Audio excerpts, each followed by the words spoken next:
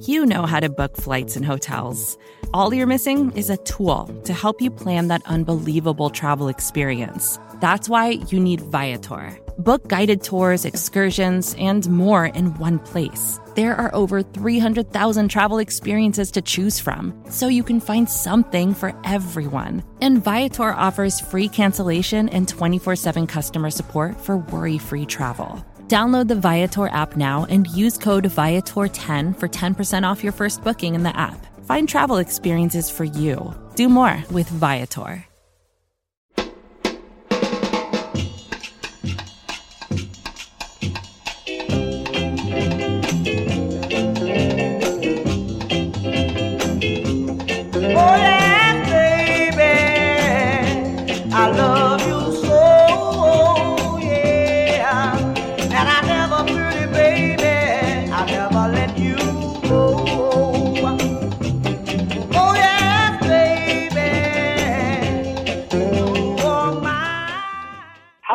Welcome to the Gastroenteritis Blues. My name is Steve Littman. I am with Emily Cannell and Dan Volpone. Dan, I have to go to you first because you were in person at the game.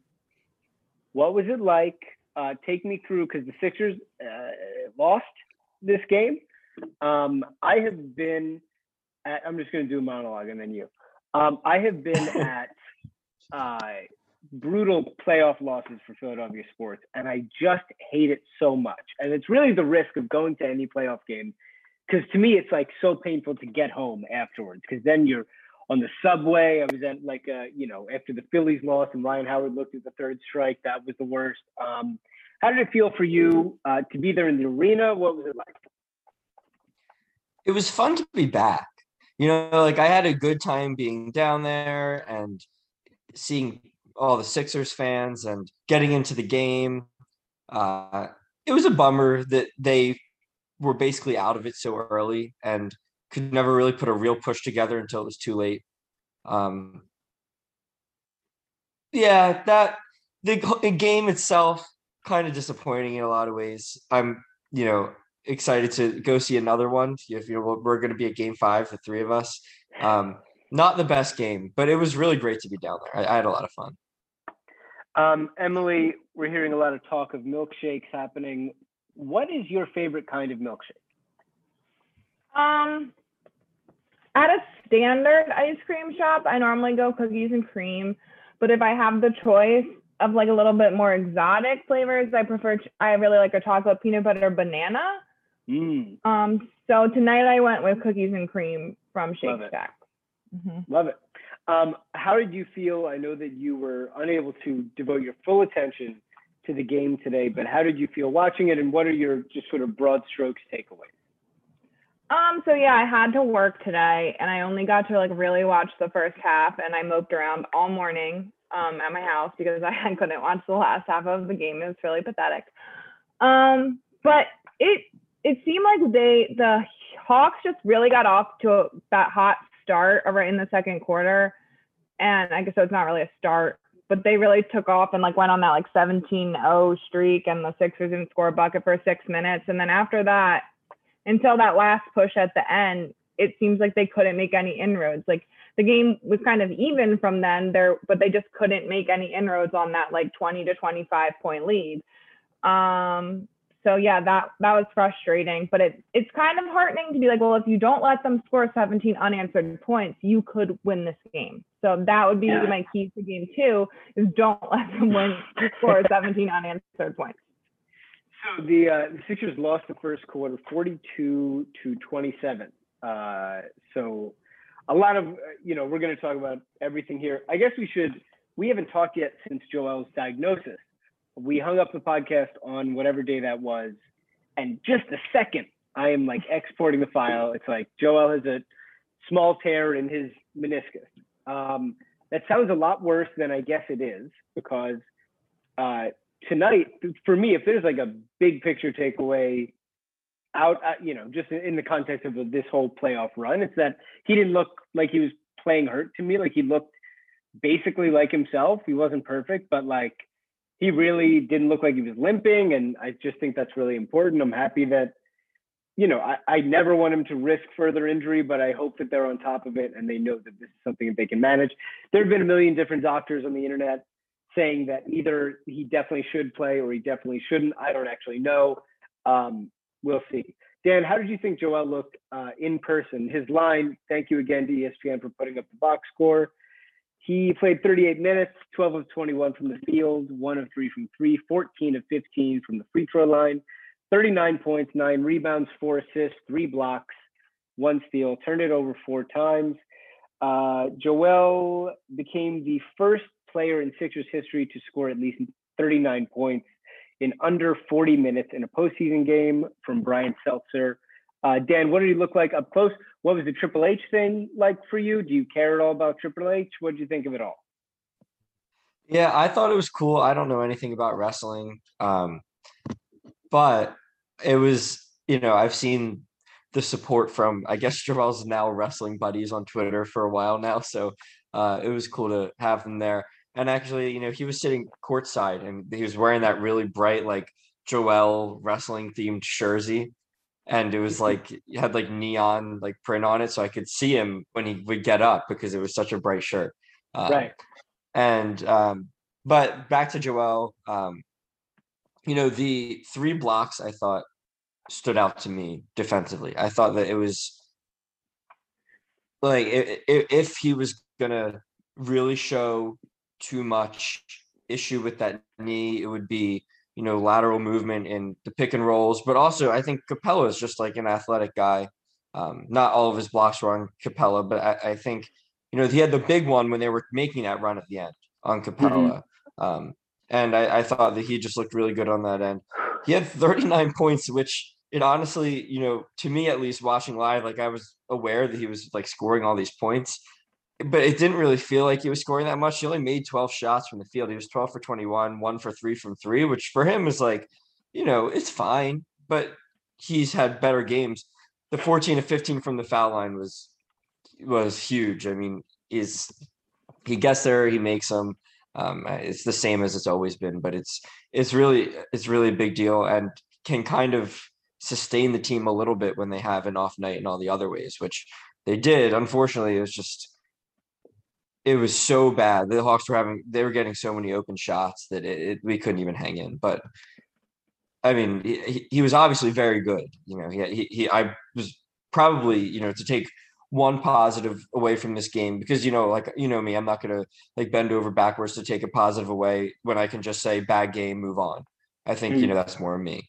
But the biggest positive is that Joel looked, I feel like, as good as he could have been expected to look, which is awesome. Right. It makes me feel a lot better going forward. Yeah. We should mention Zainab Javed is going to be on the podcast later on, talk to us about Sixers things, and also I think she's going to be on in like a minute, actually. She might be on in a minute. We don't know.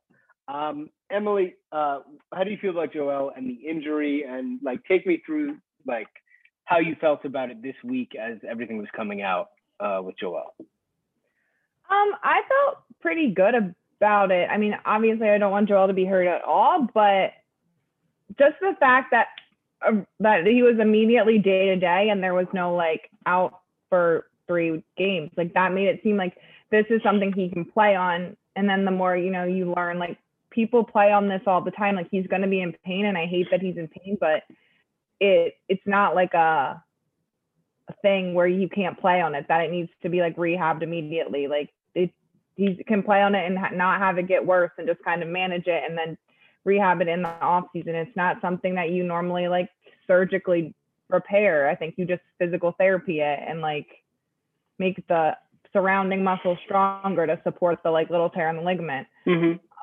So, and that's kind of what he said post game. Like, I'm going to just get as much treatment as I can and rest as much as I can. And it sucks to play with it, but he said he's willing to put his body on the line to win a championship. And as much as I don't want anything to happen to his body, that's kind of the mindset you want your guys to have, to be able to like make those sacrifices to win when they have this team, and it kind of seems like the window's open for them. So, yeah, his quote after the game about how his knee feels from Kyle Neubeck, he said, "It's all right. I don't know. Playing on a torn meniscus is, I guess, not easy. Just got to keep managing it and hope for the best." Yeah, he did. You know, the other thing is either you re-injure it or does he look like a shell of himself and basically become like a rim runner? And it didn't. It seemed like they could use him as a focal point in the offense. They could really, you know, he was banging down low. I think those free throws are really important because if he was really physically compromised, I think he would stay in the mid range so much more than he was able to get to the line. Have to talk about Doc. I'm really not a blame the coach guy. Like I have never been, never was with Brett. I'm not with Doc, but it just seems like there were some very clear Doc issues today. We said last round when he was going all bench that he's like, this is against the Wizards. Who gives a fuck? Let him play, you know, Sam Cassell if he wants. He played, you know, today he played the all bench unit when they were already down like 10 or 11 or something in the first quarter, and it totally got out of hand. I mean, before you knew it, it was like a 20-point deficit. He just can't do that. Like the Sixers bench has a bunch of adequate players that either have it or don't, but they're not good enough to just play against a real playoff team that's actually good. And Atlanta is good, and they have a star. So yeah, I was disappointed in that, and I hope that he would correct it. I'm surprised that it even happened. You know, and what did you guys think of the rotation overall? I mean, 11 guys ended up playing. Dwight only played 8 minutes. Shake only played 1 minute. Poor Shake. I mean, he's having a tough time. Tell me about what you thought about Doc and what you thought about his rotation today, Emily. Well, it's just so weird. Like, and we all know that like plus minus isn't a perfect stat by any means, but the fact that all of the Sixers starters were plus and all of their bench players were negative, and then it was the reverse for the Hawks that like all of their starters were in the minus and all their bench was in the plus. So like just looking at that, it seems like playing more starters and not all bench unit would be better. I agree with that. I'd like them to play better than worse. Now we have joining us Zainab Javed. Zainab, how are you? And tell me how you're feeling about today's Game 1 loss to Atlanta. Hi. So first of all, thank you for being here, by the way. Thank you. Yeah, thank you for having me on. I love your pod. So very exciting moment for me. I just got back. It was a long 3-hour drive there. No, 4-hour drive there because it took like an hour and a half to get to the parking lot at the Wells Fargo and then 3 hours back. So you were at the game too? Yeah. Oh, cool. Okay. So yeah, tell me how it was. I'm like very confident in this series. I think that as long as they win game 2, we're going all the way. You have to lose 1 to win in 5. So I know I'm late here, but how did you guys feel about it? You know, Dan was at the game along with you, and I think it's always worse to be there and see it all happening live. You know, I was sort of watching on my phone in the car, off and on. I was able to sort of move on to game 2, I think, a lot more emotionally. What we were just talking about is Doc and the all bench tonight and all of that. How do you feel about Doc in the context of this game and the rotation and all of that? I feel like Doc, so I love Doc. I feel like Doc loves Mike Scott more than I love Mike Scott. So Doc is like, I think that's true. Yeah. He's my adoptive parent. Like I'm Seth and Callie's younger sister. His favorite child after Tobias, of course. But I didn't really like I think that Danny was on Trae Young too often. Like that just kind of killed me every time Danny. I think Matisse should have been there instead because he was the only person who could catch up. So that kind of threw me off. Putting Shake in there, oh my God, I just kept screaming, no, put him back, put Shake back. Yeah. Don't let him sit. So it was, I thought we were heading into garbage time because Shake went in there. So that was just a very confusing moment for me because it was emotionally confusing. Embiid was still in there. I was hoping that they'd let him out. Had he not gone with the all bench lineup in the beginning, I think that, or just that horrible stretch where nobody was scoring,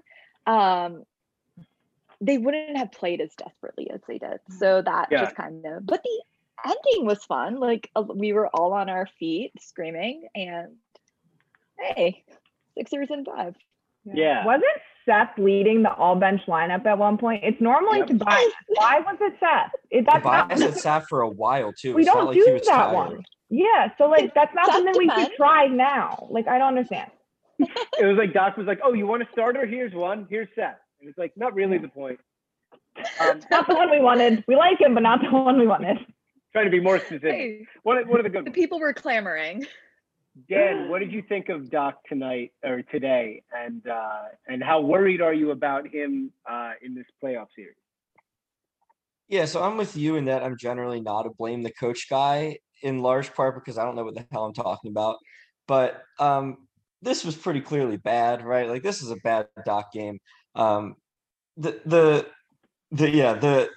Seth Curry and bench lineup killed was really bad. I think the plus minus numbers are a bit misleading because like up until like 3 minutes left, it really did feel like garbage time when they were coming back. Like they cut it to like 10 and I was still like, hopefully they do something. The ending did become a lot of fun. But I think that, like Zainab said, the Sixers looked desperate and the Hawks were basically just throwing the ball around, trying to run the clock. So the starters did get killed early too, which I think makes it even worse to have gone to like the bench lineups. Like the Hawks are hot, leave your good defenders in, try to weather it, or someone who can score at least. And even I thought Seth was fine. He just can't play with that group. Like that's ridiculous. I still think we win the series, right? Like I don't know if I said this already on the pod or if we were just talking beforehand, but I just put a bet on the Sixers to win the series. They're now like plus 108 on FanDuel, so they're underdogs at this point, according to what is 108? I don't know what any of this shit means. What does that mean? That means if you bet $100, you win 108. So they're underdogs, which I think is kind of ridiculous. I like understand this was like a pretty bad loss, but I don't see how the Hawks are now favored in the series. So I feel good about the $5 I have on that, but who knows? I'm terrible at this, so not a good bettor. But no, I feel good. I feel confident about the Sixers. I don't feel super confident about Doc, to be honest. I didn't coming into the season. Like he's done a great job all year, but just from what I heard about like Clippers fans being just so annoyed with him playing players who were not working, and not switching anything up. I'm not sure how confident I am because like you said, we said throughout the whole Wizards series, like, who cares that he's playing the all bench lineups? The Wizards suck. It doesn't matter. But the Hawks are better. And like I hope that he learned from this that like he can't do that, but we'll see. Yeah, no, this is like the first real test of that because it's like he sort of did whatever he wanted against the Wizards and we were sort of charmed by it. And now things matter now. And it's like, he really can't.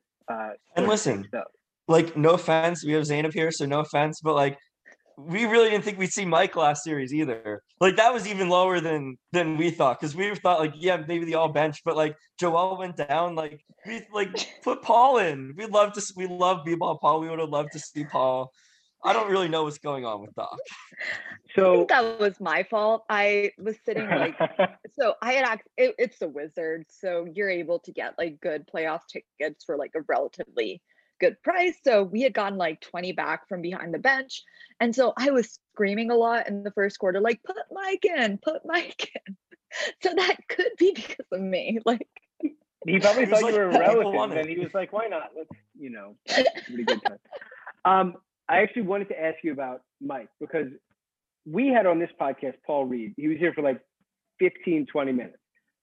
He was nice to us. There was PR on the call. It was like a very sort of professional thing. I die for him. I do whatever he wants me to do in life. You have like actually met and been around Mike Scott. And it's like, it's no mystery to me why you're so devoted to him. So what was it like this year watching him fall out of favor with the fan base, given that you've spent time with him in real life? What was it like? Oh my God. Watching him get booed last game. Yeah. Like hearing that and then watching him react, like just kind of shrugging, but you could tell it was kind of affecting him, or at least it was affecting me. So I might be projecting that on him, but that was tough. When you get to know somebody when they're really just one of the kindest people you've ever met. And like I say that I know I speak in hyperbole a lot, but Mike really is a kind person. He's supported us so much in the past. He's come to our event. He like took the time to take pictures with every single person and talk to every single, not just take pictures with them, but talk to them. He's just been a very kind person. He hosted us for bowling during the All-Star game. So becoming really emotionally attached to him. So that kind of really just got to me personally. Like he probably understands that the game is the game and fans go in and out, but to boo a person, like when you're not, I would have booed Shake Milton personally, but that's because I'm scapegoating Shake to get the attention away from Mike. But I didn't like that. I didn't think that was right. He also, it's been a tough season for him. Like he hurt his knee. I think it was his knee, I'm pretty sure. And they kind of, when the COVID thing happened with protocols and we only had 7 players who were able to suit up, they like kind of rushed him through. So I feel like that affected something. He did have COVID right before the season. So sometimes I wish Doc just wouldn't play him because I just don't want to see him get booed. But that kind of, I think that it's been a tough season, but he'll recover. We've had him for a year and a half longer than I thought we would. So. Yeah, I forget who mentioned it. Somebody mentioned on Twitter that like we should just make Mike our Udonis Haslem, which I think would be really fun if he's just like basically an inactive assistant coach. I think who fights people, great, love it. I think that would be a lot of fun. So we were talking about Doc. A lot of the stuff that happened in this game, I feel like was sort of fluky. Like Atlanta hit 1 million threes, which likely won't happen again. Like Sixers starters were all plus, the Atlanta starters were all minus. Atlanta won the game and was winning pretty easily. Probably unlikely. What they didn't seem to have a good grasp on for a long time was how to guard Trae Young. I don't really understand how they came into the game, not only with Danny on Trae, but with drop coverage as well, where it was like the big wasn't up at the point of the screen. And it just seemed like sort of crazy to me. Like, Emily, what do you think is the best way to attack guarding Trae in this series? Like taking into account the way that he draws fouls and the way that, that showed up against Ben. Like, what would you do to start game 2 in terms of guarding Trae? I mean, I definitely would put Ben on him. And then I know that he kind of can draw fouls and has had success with that in Ben, but I don't know. I like make everything so simple. I'm like, just tell Ben to be aware and tell him to pay attention to it, and then it'll be fine. Which I'm aware is not how basketball works, but in my mind it is. Like, just tell him to do it. It's fine.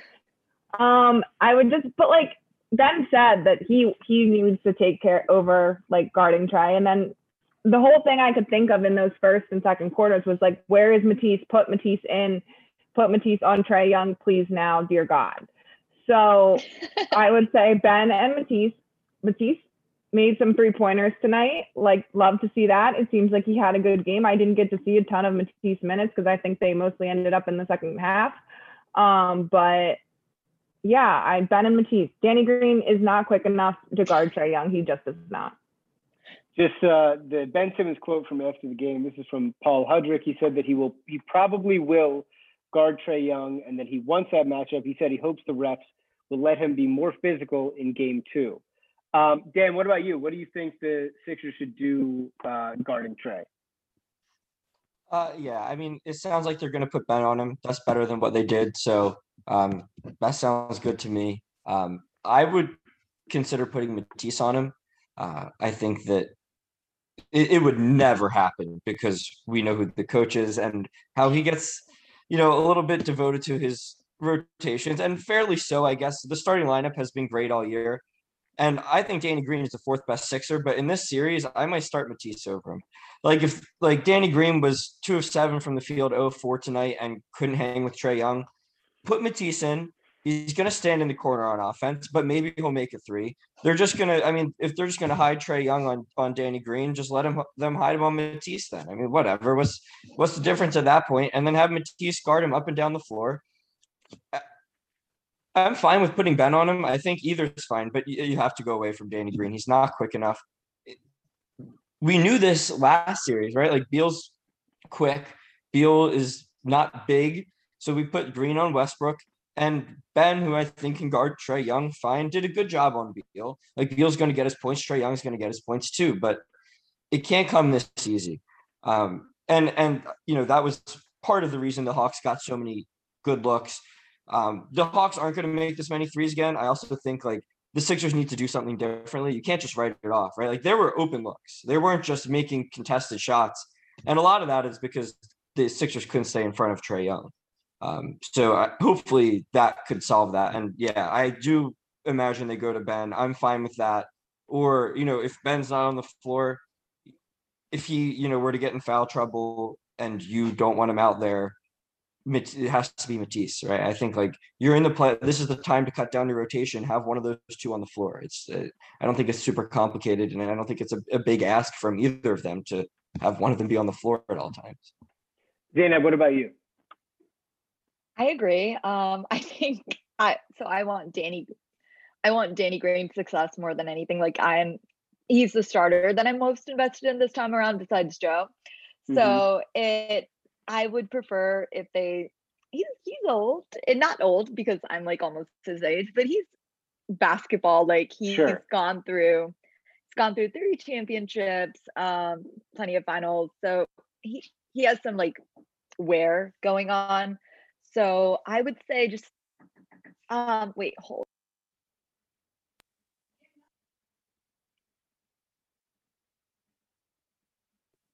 Sorry about that. I still live with my family, so everybody's always running in and out. They're trying to feed me because I've been out all day. But yeah, Trade's too fast. Even Ben, I feel like could be a little slow for him, like just a little bit. But I think that Ben could keep up with him better than anything, and maybe like just bringing Matisse into earlier minutes and more minutes could make a huge difference. Yeah, I would love to see when Ben's guarding him, I'd like him to go under screens because Trae Young has never missed a floater. If he's done it, I've never seen it happen. It's ridiculous. He puts it right in every time he gets around a screen. So I'd honestly rather, with Ben's wingspan and his instincts, like I'd rather take our chances on contested threes from Trae Young than on these plays where he gets into the sort of free throw line area and finds Capella. I think that's sort of like a mess. So yeah, and what about hunting Trae Young? We heard a lot about this during the Knicks series with the Hawks, and they weren't really able to find him on defense and like do anything to him. It seems like at all times, Atlanta's going to be able to hide Trae Young on either Danny or on Matisse. And what do you guys think is the way around that? Dan, do you have any idea like how you'd like to see them attack him, or if you think it's even really possible in the context of this series? In general, I don't think it's going to happen often. The Sixers have too many non-dribblers that are important to them.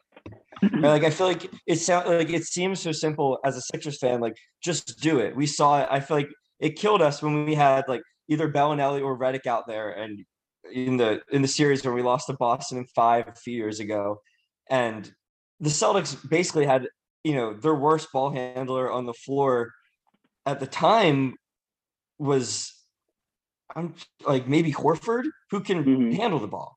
Like they had just everyone out there could handle. Maybe sorry, I'm getting off topic, but it would probably be like Marcus Morris. Anyway, they had all ball handlers on the floor, so you can really you're more of a threat. You can get more of the matchups you want. Force switches, and even when you don't switch, you can still somewhat hunt the worst defender out there, and we've seen it happen to the Sixers. I don't really see how with Trae Young out there, you spend too much time without two of Ben, Danny, and Matisse, right? Like their offense is going to be best when he's out there, and I think you need those guys on the floor. So I mean Ben is like Ben is obviously the best ball handler on the team, but Danny and Matisse don't really dribble, and they're mostly going to be standing behind the 3-point line. So I'm not sure how much Trey Hunting you can do besides if you run a lineup where you have like Ben, Joel, Tobias, Seth, and maybe George Hill gets in. And I think in that case, if we see any of that, that has a chance to take advantage of Trey a little bit. But I also think like he's quick enough that I don't think he's going to be like that much of a disaster if he's super locked in. Like not enough to make it worth taking a good defender off the floor who can, stand in the corner and hit some shots. So I'm not sure how much we even see of it. I sort of hope they don't get too preoccupied with it. Like the Hawks aren't a good defensive team anyway. So like I would just run the Sixers offense as much as like I don't need like a Danny Green post up on Trae Young to make him feel bad. I don't really see the point in it really. Zainab, what about you? Do you think that this is something they should invest more in, and do you know how they might be able to go about it? No, I actually have no idea. So you might want to skip me. No, you're fine. You're right at home. We very often have no idea what we're talking about. I regularly say that. I'm like, I don't like. I just said, just tell them to do better. That is how I would like to. Yeah, we'll say I don't know, and then here's what we think about it, and then that's pretty much it. Emily, speaking of I don't know, do you have any idea? No. Great. Moving on. With threats to our nation waiting around every corner, adaptability is more important than ever. When conditions change without notice, quick strategic thinking is crucial. And with obstacles consistently impending, determination is essential in overcoming them. It's this willingness, decisiveness, and resilience that sets Marines apart. With our fighting spirit, we don't just fight battles, we win them. Marines are the constant our nation counts on to fight the unknown. And through adaptable problem solving, we do just that. Learn more at marines.com. I want to know how panicked you guys are about this. Sixers are down 0-1, which, you want to be able to win all the games at home, especially when Dan and Zainab are there. How do we feel? Scale of 1 to 10, panic level in terms of losing the series. Emily, I'm going to start with you. 1 to 10, your level of panic. I'm going to say 3. I'm not very panicked. They know that we wanted to Gastro at game 5, so they needed to lose 1. I would have preferred it to be an away game, but I think this is a good little kick in the butt. Like, let's stop fucking around. Now I have to put the explicit tag on the episode, but I'm That's not all right. Steve already cursed earlier. Did he? I think they'll win. Like, I don't think that the Hawks are gonna shoot lights out like they did tonight. Like, that was some incredible shooting percentages. We've beat the Hawks handily before in the season, so I'm not that panicked about it. But I would really like them to win game 2 and kind of chill Hawks fans out. It'd be cool. Yeah, I think I would start to get worried if they lost both games at home. Then you're in a really tough spot because then you really have to, win some games on the road. And I mean, Sixers were great on the road this year, but still, it's much harder, especially in the playoffs. Zainab, what would you say your panic level is at? I would rate it about a 3-4. I'm not scared of the Hawks at all. I think the word is regression, or going back to the mean, everything just Hawks aren't going to hit that many threes. Sixers are going to look at the film. They're going to figure out what to do to stop letting them have those open looks. And I think that Danny Green isn't going to miss 4 free throws, and Seth's not going to miss, or 3-pointers, and Seth's not going to miss those. So I'm not afraid of that. I think my biggest fear, and the thing that's going to keep me from enjoying the rest of the playoffs, is just my fear for Embiid. So I feel like this was a very long time to have him in the game. He looked very exhausted. So I think that might be my biggest fear factor. I'm not afraid of any birds. Birds are dumb. Not the Eagles. The Eagles are sorry. Any birds that are Hawks related are dumb. There you go. From Atlanta area, but Eagles are great. So I'm not scared. Yeah, personally, I think I'm about a 3. I think in the end, talent generally will win out, and the Sixers have a more talented team with love for Ben to find the bottom of the net on some of these free throws. They can be a real tough watch. But I thought otherwise he was really good in this game, and like his energy kept them in it at one point, as much as I guess they were in it until the end. Yeah, so I sort of think that it's a nice wake up call. I think in retrospect it'll be a fun series, but I'm pretty confident Sixers will be all right. Dan, what about you? Yeah, not to be really boring, but I think three's about where I'm at as well. Like I really don't think they'll lose the series. I see, like I can envision how the Hawks do win the series, but I really don't think it'll happen. Like I think the Sixers are much better. I think they'll play a lot better. I know like like I said earlier, like a lot of people want to find a way to like justify this game not being so bad. I think this game was awful, and I really don't think it's the end of the world. Like Tuesday's the next game, and I think the Sixers are still the better team. I agree. I think like besides the missed foul shots, Ben was like really good. I wish they would have put him on Trey more, but I obviously don't blame him for that.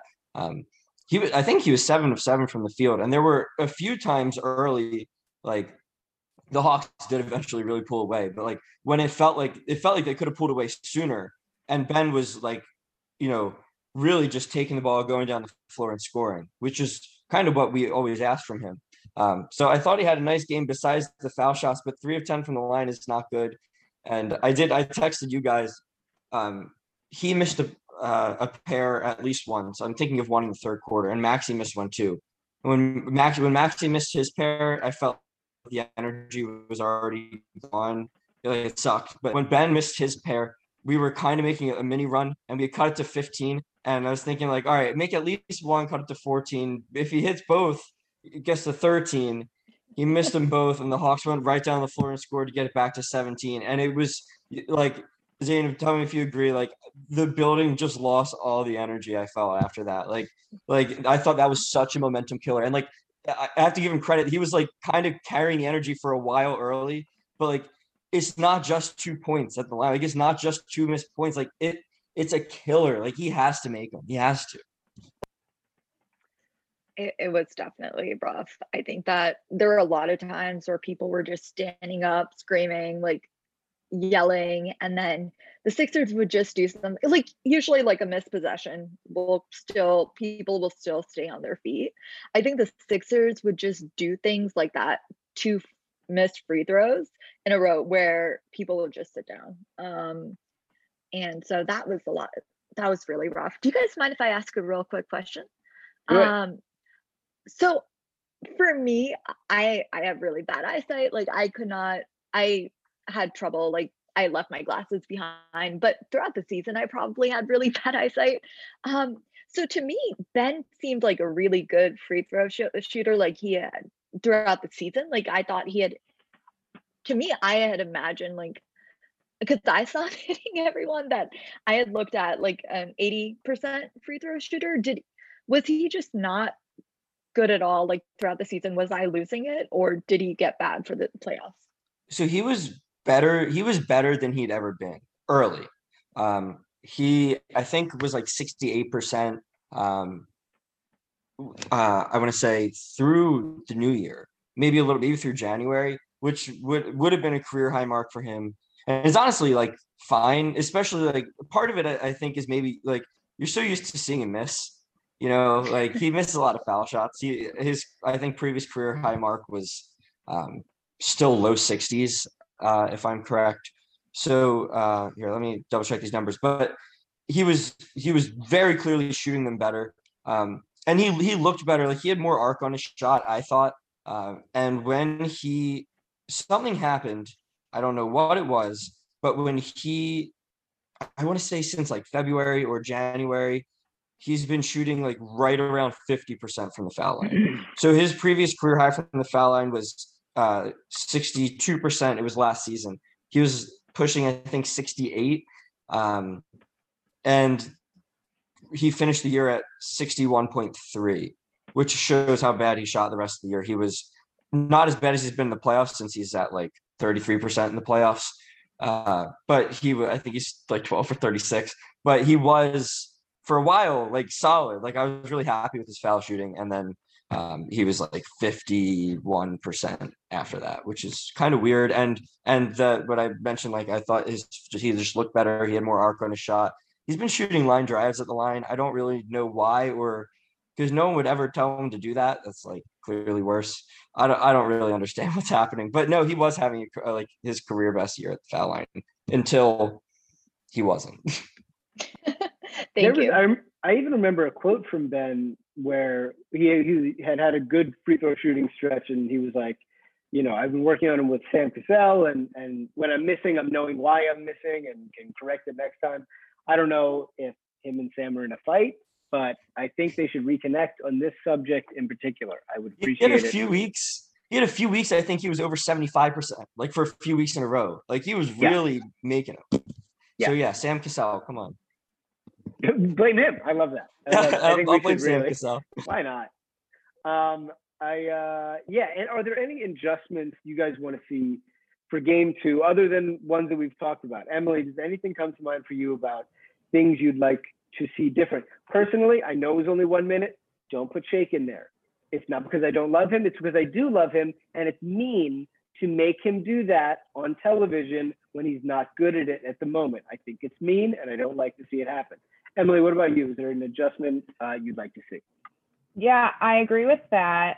And besides all the adjustments, I really do kind of like, I know it will never happen, but I do like Dan's idea of starting Matisse. I think that would be fun. So I don't think it's going to happen, but I would like it. But yeah, just the things we've talked about, we need to stop Trae Young and don't hurt Shake's feelings. That'd be good. That's all I got. Zainab, what about you? Is there an adjustment that you'd like to see for game 2?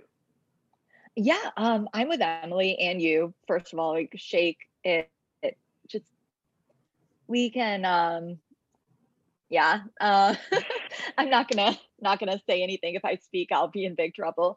So I think starting Matisse, like killing their momentum early and not letting them get all those shots in, getting hot. I think even if we don't have even if we're missing one of the two, like the 3-point shooters, Danny or Seth, I think that still, Trae was a bigger problem than our offense, or even if our offense was making it, I think that Trae was hotter. So just kind of killing that momentum is what I'd like to see the most. So I'm with Emily. For sure. What about you, Dan? Yeah, so here's a quote from Jackson Frank on Twitter. And this is, well, it's not what he said, but that he tweeted the quote from Ben Simmons. We waited too long was about the Sixers issues today. I don't really know what that means. Like, I guess they play better later. I'd like them to not wait too long in game 2, and I think that would help. That's my adjustment. Don't wait so long. What were we waiting for? What was why were you waiting at all? Once the game starts, you don't have to wait. Games at 1. Get out there. Yeah, that's what I think. 1:15. I never wait too long. I always watch every fucking second. It's a nightmare. I should have been a lawyer. Dan, you have a next thing? Oh yeah. Well, I guess I'll just open up the floor a little bit for Zainab because she has a very exciting announcement that I fully endorse here. So let's hear. This is an exclusive, right? This is an exclusive, never heard it before, right here. I guess so. Maybe a lot of people know. A lot of people do know, but this is like an exclusive announcement. We haven't. There's no official announcement that's gone up yet, but we're having another tailgate. So super excited for that. We're having another Mike Scott Hive tailgate. Sorry, people, you're gonna just have to love the Hive with Mike Scott, but it's going to be a good time. We're trying to do a viewing party as well, so just getting people together. What we're aiming for right now, because the schedule is so fluid, we don't really have the round 3 schedule. So I am going to say this is planned for the Eastern Conference Finals, which we are going to make. So we're aiming for the first weekend home game of the ECF.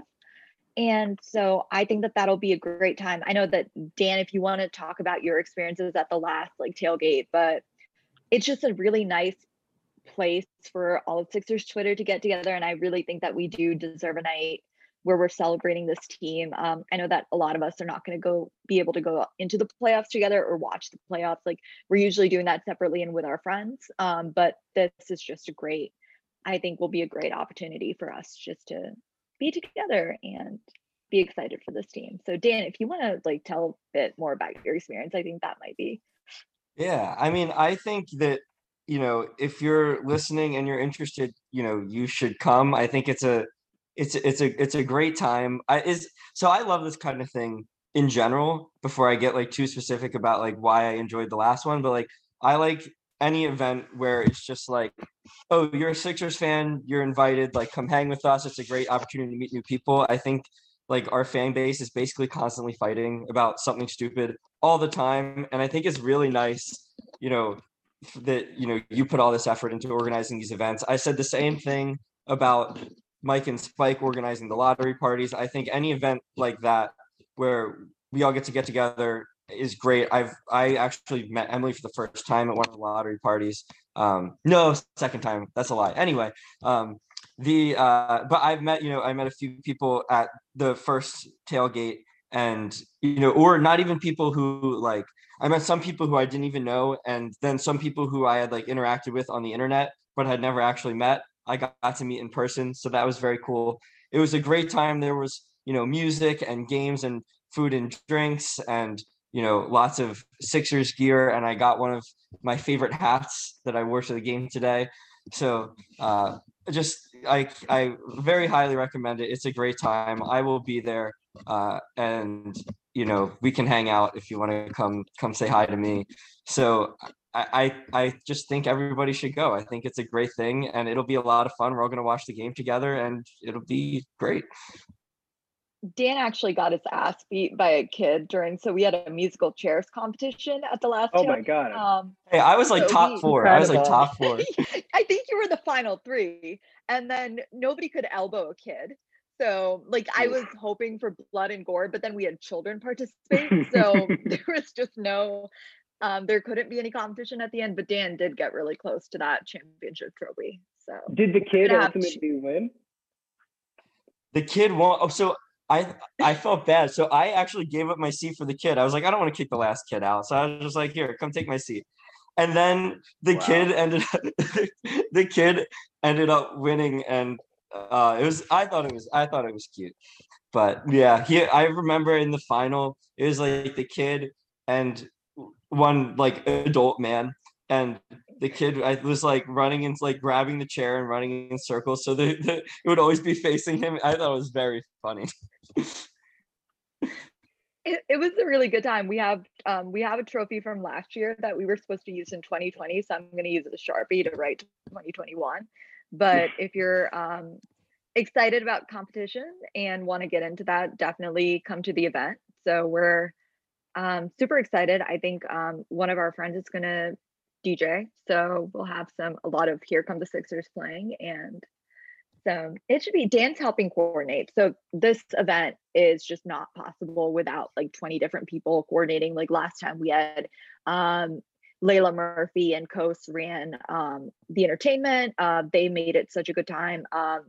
Rochelle handled all of the decorations, the venues. She's the one who toured everything, like bullies at Xfinity and Lotg, and coordinated with just kind of warning the Wells Fargo Center that we're doing this.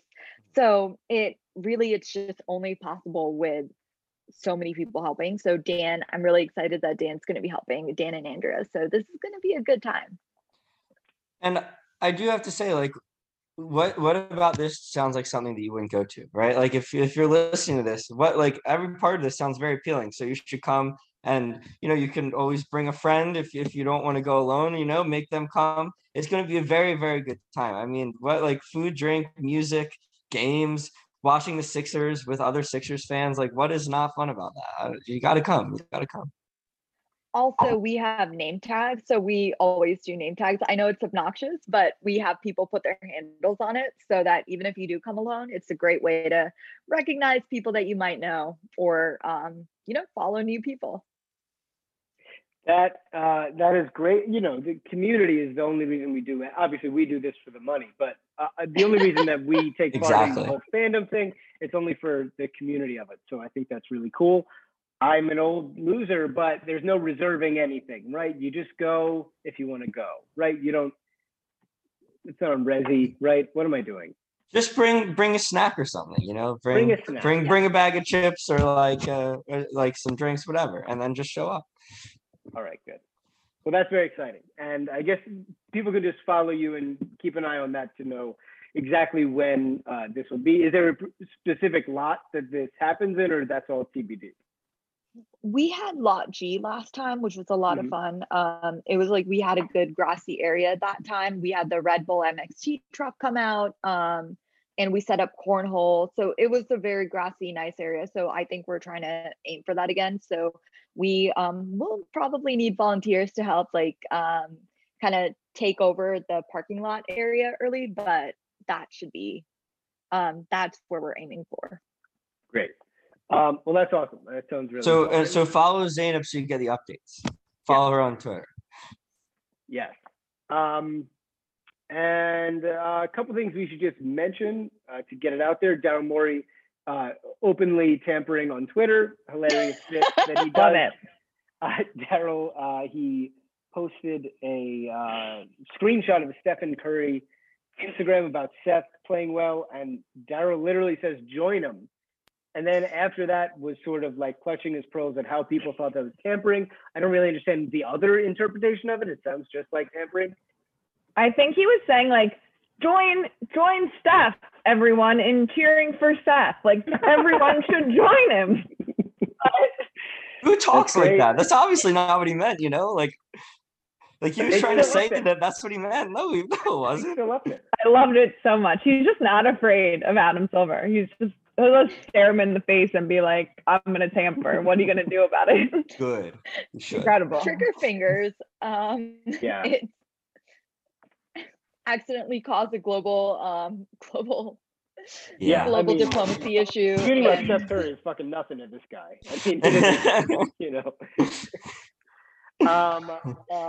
Dame Lillard might be on the trade market. Sixers are in a playoff run. There's no reason to talk about this yet, but just to have it on record, that would be very fun. He's great. I love him. I want to bring up a real loser thing. This is from Bradley Beal after the Sixers won that series. This is a quote. He said, "I still strongly believe in my heart that we could have taken them to 7. I want you to remember when Donovan Mitchell, after the game the Sixers played the Jazz, said, in my opinion, we won that game, but they lost that game. Emily, do you have any thoughts on this sort of behavior? As I've already called out the Wizards multiple times for being a loser organization and doing loser things, I'm not new to that. So yeah, kind of the same thing. I do love Brad Beal, so I don't want to put him in the loser category, but that doesn't make sense. If you could have won, you would have won. So you can't, and it's over. Enjoy Mexico or wherever you're going on your beautiful tropical vacation. Yeah. Dan, did you want to get to the poll before we get out of here? I do. Real quick though, can I just say he didn't even say that in his heart he felt like they could have won the series. He just felt they could have taken him 7, which I think is that's just great. I want to talk about this poll. You actually sent it to me first, and a lot of people were mad about it. We weren't mad about it. A lot of people we know weren't mad about it. I think a lot of the issue with it was wording. But so this poll is from Spike Eskin on Twitter. He said, if you could guarantee the following option, would you take it? Embiid does not play out of caution, is fine for next year. Sixers losing 6 to Hawks, but in return are guaranteed to receive Damian Lillard for Ben Simmons in the offseason. So the poll was 47% yes, 53% no. The no's were very mad. And I kind of get why. So we talked about this. I think the phrasing was bad. And, we talked about this, people are always going to be mad at Spike, especially when he talks about Ben and is trying to trade Ben, which I also get, right? I understand that. But I think the issue here is the phrasing kind of implies that the Sixers are not really trying to win the series, or that. And to me, like, I look at it and I think, like, these events are not related. So he's not saying you try to lose the series. Maybe he is. I don't think he is saying you try to lose the series and then make this trade, right? I think he's saying, like, coincidentally, and maybe Embiid shouldn't be playing and they happen to lose, and then you make this trade, which in my opinion is not really the worst outcome. Like, I think that's probably a pretty decent outcome in the long run to be able to get Damian Lillard. I understand why people were mad about it, but I, like, especially during a playoff run, like, can't even make the trade now anyway. But I do kind of look at it like that's, and I know you agreed, but you can, expand on it a little, but like, I don't think that's that bad. Like you're kind of weighing, the jump you think you would get in your chance to win next year versus what you think your chances to win this year. I mean, with Harden being hurt, I think our chances got a lot better after the poll was tweeted, but I don't think it's that out there. Like, I don't think it's that bad of a tweet, to be honest. Well, I would say not only that, but we hadn't seen Joel play yet and didn't know the status of his body, I guess. That's so, it's a thought experiment, but I think that, people don't see these things in a vacuum. So they have a different opinion of Spike than they do of just a random person putting that on Twitter. It didn't bother me. I thought it was a totally fair sort of thought experiment, but again, not one that a lot of fans want to entertain during a playoff run. Emily, I saw a straw situation. Did the milkshake, to close the loop, did the milkshake get there, and how is it? The milkshake got here. Love it. Did we actually talk about, we did talk about the milkshake. The milkshake's here. So are the fries and the Shake Shack burger. Luna is here waiting to receive fries at some point. Wow. So we really got all going on over here. Great. Do you have any thoughts on this poll, or are we good? I don't have any thoughts, except I would have voted, I guess, no in it. Love it. Zainab, anything on that poll specifically from you? First of all, Shake Shack is great, but for the playoffs, I've just been boycotting anything with the shake. But Shake Shack is the best. I have zero feelings on that poll, just because there's been a lot of like arguments on Twitter about resting Embiid or for the rest of the season, playoffs versus not. And people are getting really mad at each other, and nobody really, like you said, knows the status of what is even going on. So I think it's just a lot of, I agree with Dan with the freezing thing. Yeah. So I think that's it for us. On Monday when this comes out, Bachelorette is back. Good luck to everybody out there. Good friends of ours. Dan, what did you have? I just thought you were going to miss that point, because I really want to hear Emily's thoughts. How could I really want to hear Emily's thoughts on the upcoming season, because she is the Bachelor franchise expert, and we'll all be watching. But I would love to hear about, like, I know because Chris won't be there. It's going to be, I think, Tayshia and another former lead, right? So, like, who is that? What do I need to know about her? And, like, how's this going to work? I don't really know how it's going to work. It's Tayshia and Caitlin. We're big Tayshia fans on this podcast. Katie is the Bachelorette. I'm kind of going in blind. I haven't really read the bios or anything, so I don't have any early standouts. I've heard good things about it. We really liked Katie on the last season. We were big Katie fans, so I'm excited to watch. And yeah, so it's on. If anyone wants to talk to us about the Bachelorette, we like to tweet about it too, so it'll be fun. I think a good way to make the people who listen to this podcast mad is to spend a good 20 minutes during the playoffs breaking down episodes of The Bachelorette. I think we should just do our locker room on The Bachelorette. We'll just do it Tuesday morning, and they'll think it's a preview, but it's really just a recap of The Bachelorette. Right. No, but we should title the room Sixers Game 2 preview, but just be talking about was Katie in a bad mood in the first 10 minutes? Who would hate it? It would be great. I would love it. Do you watch the Bachelor or Bachelorette franchise at all? No, I used to, but I kind of stopped watching it just because I've just stopped watching TV altogether. You got a life. It's okay. No, Sixers are such reality TV that it True. takes up a lot of my mind space. So I just haven't been able to watch a lot of TV. So that is the future. That's fair. I heard Tasha was really cool. So Yeah. She seemed very cool, and her fiance was a nice dude. So Yes, he's a good guy. Zainab, thank you so much for doing this, for being with us. What can we get out there about you? Where can people follow you? I know you do great art, so can people commission you for that? How do we send people to you in the future? I'm on Twitter. So ZRJAVED. That's my at on everything. Venmo if you're really getting great. No, I'm kidding. I'm kidding. Why not? But yeah. Why not? Feel free to just want to let everybody know, my DMs are always open here to just talk to anybody whenever they feel like talking. Just really like meeting new people. So I'm really I love you guys so much. So I'm just so happy you guys had me on. We love you. Thank you for doing this. Great seeing everybody. Dan and Emily, is there anything else that you guys have to say until we talk again?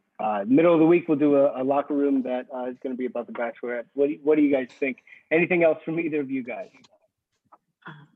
No. could be 1-1 by then. Yeah, I'm going to game 2, so I'll be there. Oh yeah. Hopefully seeing Embiid for the first time this year, God willing. And How many games have you been to this year without seeing him? 4. Wow. That's awful. That's awful. Yeah, it's been hard. 3 yeah, maybe 4. I don't know. I did get on TV, so small win. That was cool, yeah.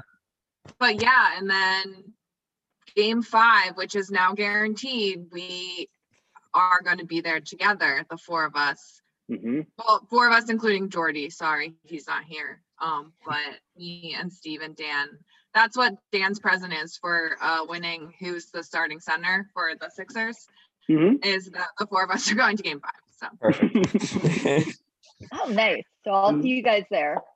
Oh, are you going? Awesome. Yeah. So I'll be driving up for that too. Yeah, definitely. Great. So we'll meet up and have fun and have Gastro game 5. So if anyone else is going to game 5, I don't know, tweet at us, say hi. It'll be fun. Let us know. And go to the tailgate, not for game 5, but go to the eventual tailgate. Yes. Yes, that'll be really fun. And I think that's it. Sixers rebound hopefully on Tuesday, and we'll talk to you after that, probably on Wednesday. Thank you again, Zainab, for doing this. Great to meet you this way. And thank you guys for listening. We'll be back soon. Enjoy the rest of your milkshake. Emily, hello to Luna. Dan, love you, pal. Good night, everyone.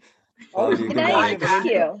I don't know how to close them. I talk for a fucking half hour. Our closes are always 6 minutes. So bad. And then Steve just turns off the recording. And the meeting ends. We don't talk after. Post-talk. We don't chat after.